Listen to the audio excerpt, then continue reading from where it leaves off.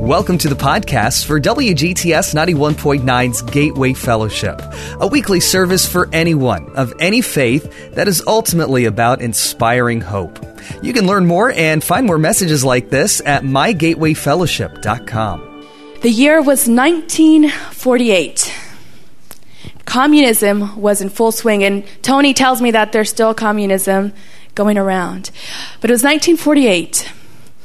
And in this country, this particular country, there was this preacher, and his name was Pastor Paul.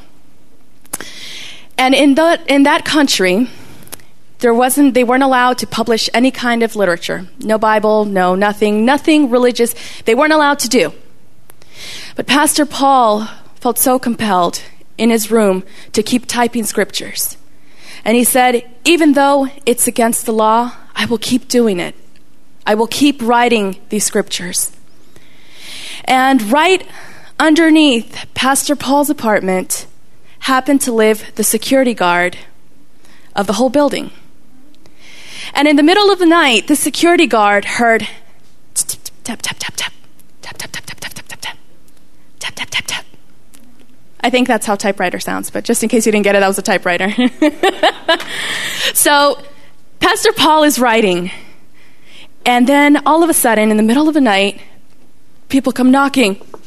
Open up, open up. And he opens up. And he says, what are you doing? I'm writing scriptures. And they said, that's against the law. We're going to arrest you and take you in. And so Pastor Paul goes in jail. And in jail, he comes across the captain, if you would, of this whole prison cell. And so this captain comes up to him and says, so, you're a pastor? And he says, yes. So, do you pray before you eat your meals every day? And Pastor Paul says, yes, I do, every day. And he says, well, it doesn't look like your God's listening to you because you are really skinny. And Pastor Paul says, okay. And so he says, you know what? I'm going to tell you what I'm going to do with you. I'm going to lock you in a cell all by yourself for 5 days, and I won't feed you. And all you're going to have is a glass of water. And so Pastor Paul gets thrown in a cell all by himself. And on the first day, he has this cup of water. The whole day goes by, and it's nighttime, and Pastor Paul's stomach starts talking to him. And so he gets on his knees, and he prays, dear God, you are a God who can work miracles. You are a God who answers prayers. Please, work a miracle for me. And as he opened his eyes, he heard a cat, meow, meow. And he looks outside the window, and coming inside was a cat. And in his mouth, he had a piece of bread. And so Pastor Paul says, this'll do. I'll take the bread. And so he ate the bread. Then day 2 came. He had his cup of water. The whole day went by without anything, and nighttime came. And he got on his knees again and prayed, dear God, you are a God of miracles. Please, work a miracle for me today. And as he opened his eyes, meow, meow. And he looks outside the window. And guess who it was? It was a cat with a loaf of bread. And so Pastor Paul is astonished, and he takes the loaf of bread and he eats it. And day 3, the same thing. Day 4, the same thing. Day 5 comes, and he does the same thing. Gets his water, he gets on his knees and prays. But before he begins to pray, his cell door opens up, and it's the captain. And he comes and he's like, hey, Pastor Paul, I'm so full. How have you been? I guess you've been starving all these 5 days. And Pastor Paul is like, well, funny story, actually, I have for you. And so he says, I actually haven't been starving. And he says, what do you mean? well, somebody's been feeding me. And the captain got so mad. Who's feeding you? I will find him. I'm going to kill him. They're not supposed to feed you. I gave them orders. And Pastor Paul says, no, it's a cat. It's a cat that's been feeding me. And just as the captain was about to strike him, you hear in the corner of his room, meow, meow. And in the cat's mouth was a piece of bread. And the captain sees it, and he was astonished because that was his cat that was stealing the bread from his table every single day. Can God work miracles? You know, Pastor Paul probably didn't have that in mind when he prayed. Pastor Paul, when he got on his knees, all he knew was that he presented this need before God and said, I need a miracle. I don't know how you're going to work it, but I need the miracle. And it's amazing. It's amazing what God does. And it's amazing what God still does and will continue to do for us if we just trust. If we just trust. You know, Pastor Paul, not only was he fed, he was fed from the king's, from this captain's table. And it's amazing. You know, this month we've been focusing on the topic of trust. Why trust? There's so many stories that we can grab from in the Bible. And today I want to focus on a particular story and two particular characters that we may not focus so much on.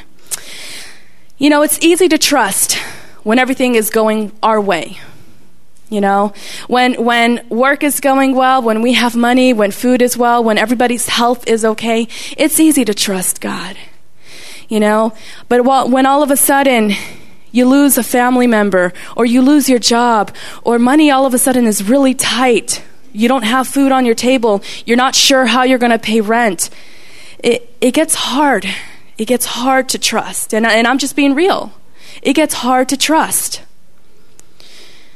Why so much emphasis on this topic, though? Why do we trust? Why should we trust? Is it necessarily because we get something in return?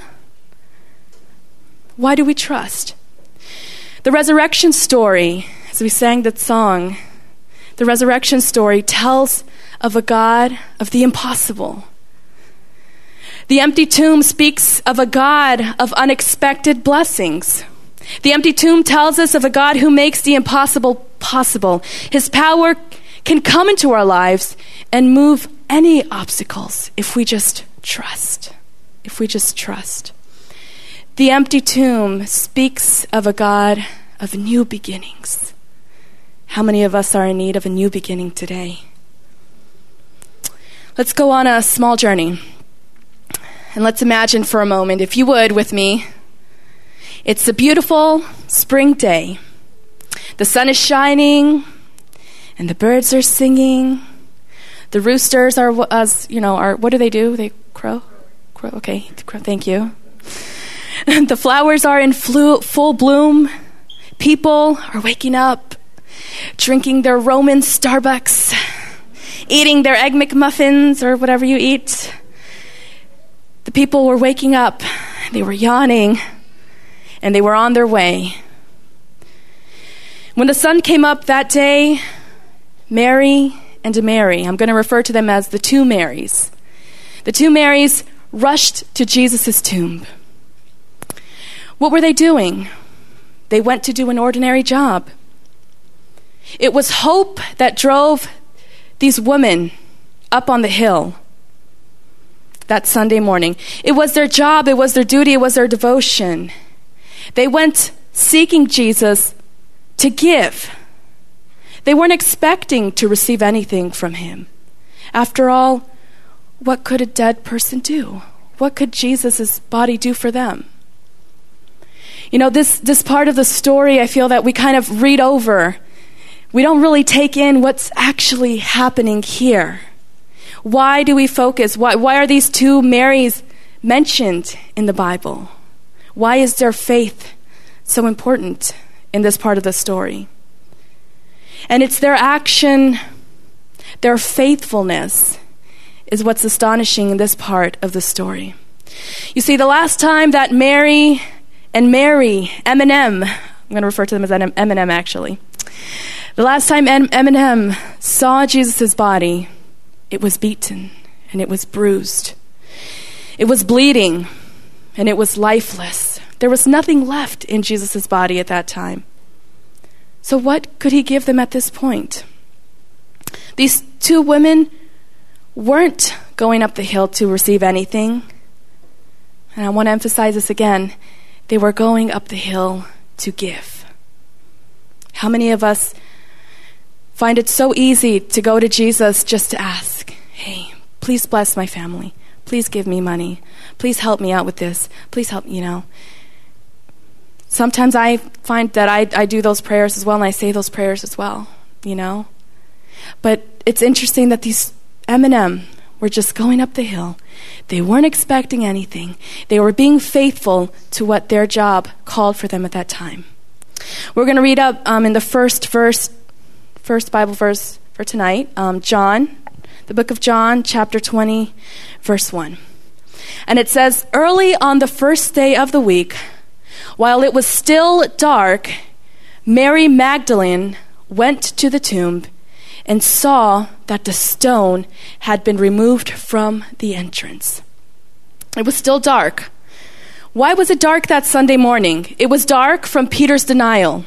It was dark from the fear of the disciples. It was dark from Pilate's cowardness. It was dark from Jesus' agony. It was dark from Satan's rejoicing. It was dark from Judas's betrayal, and it was dark from the Jews' rejection. But even though it was dark that Sunday morning, the women went up to do their job. And what was their job? Why do I keep saying this?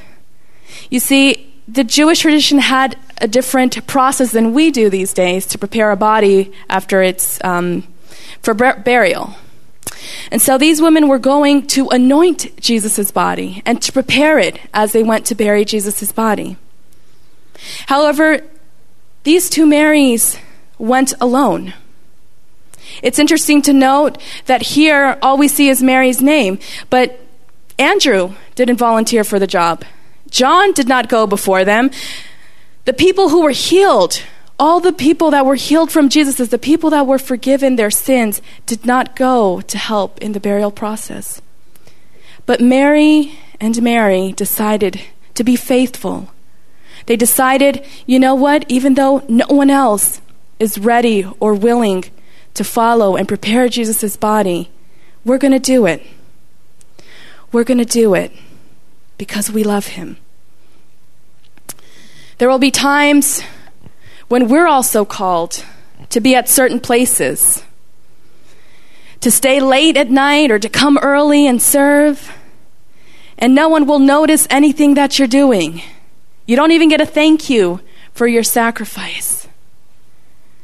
And then the question remains, will you still do it? Why are we doing the things that we do? Why do I volunteer at church? Why do I give my gifts or my time? Even though we're overlooked, like Mary and Mary, their sacrifice was overlooked. John and Andrew didn't go with them. The people who received the blessings from Jesus didn't go with them. They went alone. Yet Jesus still saw what they were doing. He saw their devotion. He was the one person that was watching. He was ready to work a miracle in their lives. And so can we pull up the verse?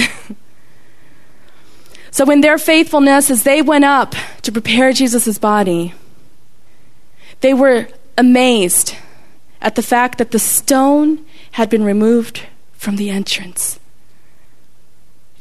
Let's go on to another verse, Matthew chapter 28, verse 1. It says, after the Sabbath at dawn on the first day of the week, Mary Magdalene and the other Mary went to look at the tomb. Verse 2. There was a violent earthquake, for an angel of the Lord came down from heaven, and going to the tomb, rolled back the stone and sat on it. I imagine the church board at that time in the upper room, sitting as they're trying to decide what they're going to do Sunday morning. They're all still processing what has happened. They were processing their faith. They lost their Messiah. And they weren't sure. They weren't understanding what was going on. They weren't sure who they could trust. their faith was going. And they were at a point where they either decided to not trust, to stay where they are, or whether they could move on and move forward in their faith. And in the upper room, I can imagine Peter, saying, "So, what are we going to do?" And Mary saying, "We have to anoint Jesus' body." And I picture Peter saying, "No, are you out of your mind? That's dangerous. There's so many Roman soldiers there. And that tomb is 787 pounds. Are you going to move that by yourself? You need at least 10 people to move that." And when they heard all of these oppositions, it could have been so easy for the two Marys to just step aside and say, "You know what? Forget it." How many times do we find ourselves in our daily life situations when we come across a brick wall? We can either throw our hands up in the air, or we can choose to trust and move forward and somehow trust that God will find a way. And that's what Mary in this story did. Even though Peter and John and all the disciples there were throwing reasons as to why they shouldn't go and why they shouldn't be faithful and why they shouldn't go forth and prepare Jesus' body to be buried, Mary were the only ones there who said, "You know what? We're going to trust." I don't know how that tomb's going to be moved in order for me to get to Jesus' body to prepare it.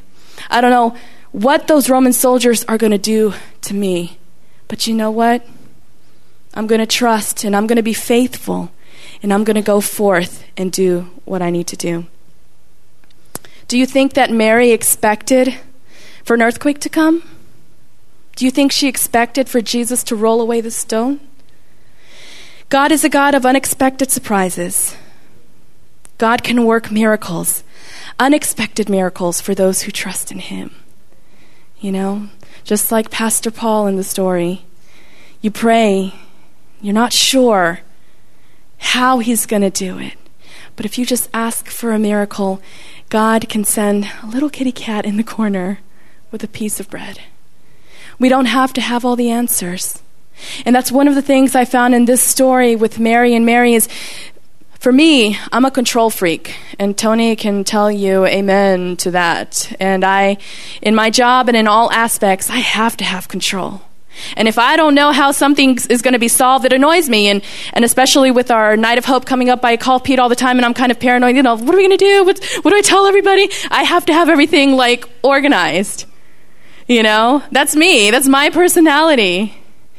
But what I get from this story is, even though Mary could have been so discouraged from the fact that they had no help from the men to move away the stone, these were just two women coming up against 100 Roman soldiers. Can you imagine that? All these soldiers protecting the tomb. And the tomb, if you can just imagine, it weighing 787 pounds. That's huge. Despite that, Mary were able to remain faithful. They trusted. They trusted in God. And they said, out of love, we will continue to worship him. We will continue to serve him. How many of us are in need of a miracle tonight? These two Marys, as a result of their faithfulness, were able to witness something extraordinary. I can imagine their expressions at seeing the tomb rolled away as they came there. As a result of their faithfulness, they were able to go forth and preach the gospel. They were the first preachers of the gospel. How amazing is that? That as a result of their faithfulness, they were able to preach the gospel. I want to leave you with a verse that has been my verse for this month, and it's found in Deuteronomy chapter 31, verse 6. If you don't remember anything, I want you to remember at least this verse. And if you want to highlight it or take it with you, I just feel like maybe somebody is going to need this for this week. And it says, "Be strong and courageous. Do not be afraid or terrified because of them. For the Lord your God goes with you. He will never leave you nor forsake you. You know, these two Marys believed in that promise. They were strong and they were courageous. They weren't afraid or terrified of Roman soldiers or a big tombstone. They went forth wanting to prepare Jesus' body, but instead they found that empty tomb. And they were able to rejoice. Praise God. Hallelujah. The most miraculous miracle, the unexpected happened. Jesus is alive. Jesus is alive. And the result of their faithfulness, they ran and they shared and they spread that gospel. He's not dead. He is alive. He is alive to continue to work miracles in our lives today. What do we have to do? What can we do to receive that miracle? Maybe some of us here tonight have a family member that we're praying about. Maybe we ourselves are struggling financially, with school, with decisions regarding our future. And you're like, I need a miracle. I need a way out. I need something. And I just want to leave you with that verse again. Be strong and be courageous. Do not be afraid or terrified, for the Lord God is with you. He will never leave you nor forsake you. And I want you to hold on to that promise this week. Our topic tonight is it's short and straight to the point. And that's what it is. You're not alone. You're not alone. That God is with you. And just as Mary and Mary were able to see something amazing, something miraculous, God is waiting to work a miracle in your life tonight. Wherever life's journey is taking you, we hope you can find a home at Gateway Fellowship, a ministry of WGTS 91.9. We'd love for you to visit us sometime. Services happen each Saturday evening at 6. You can learn more about us and get more podcasts at mygatewayfellowship.com.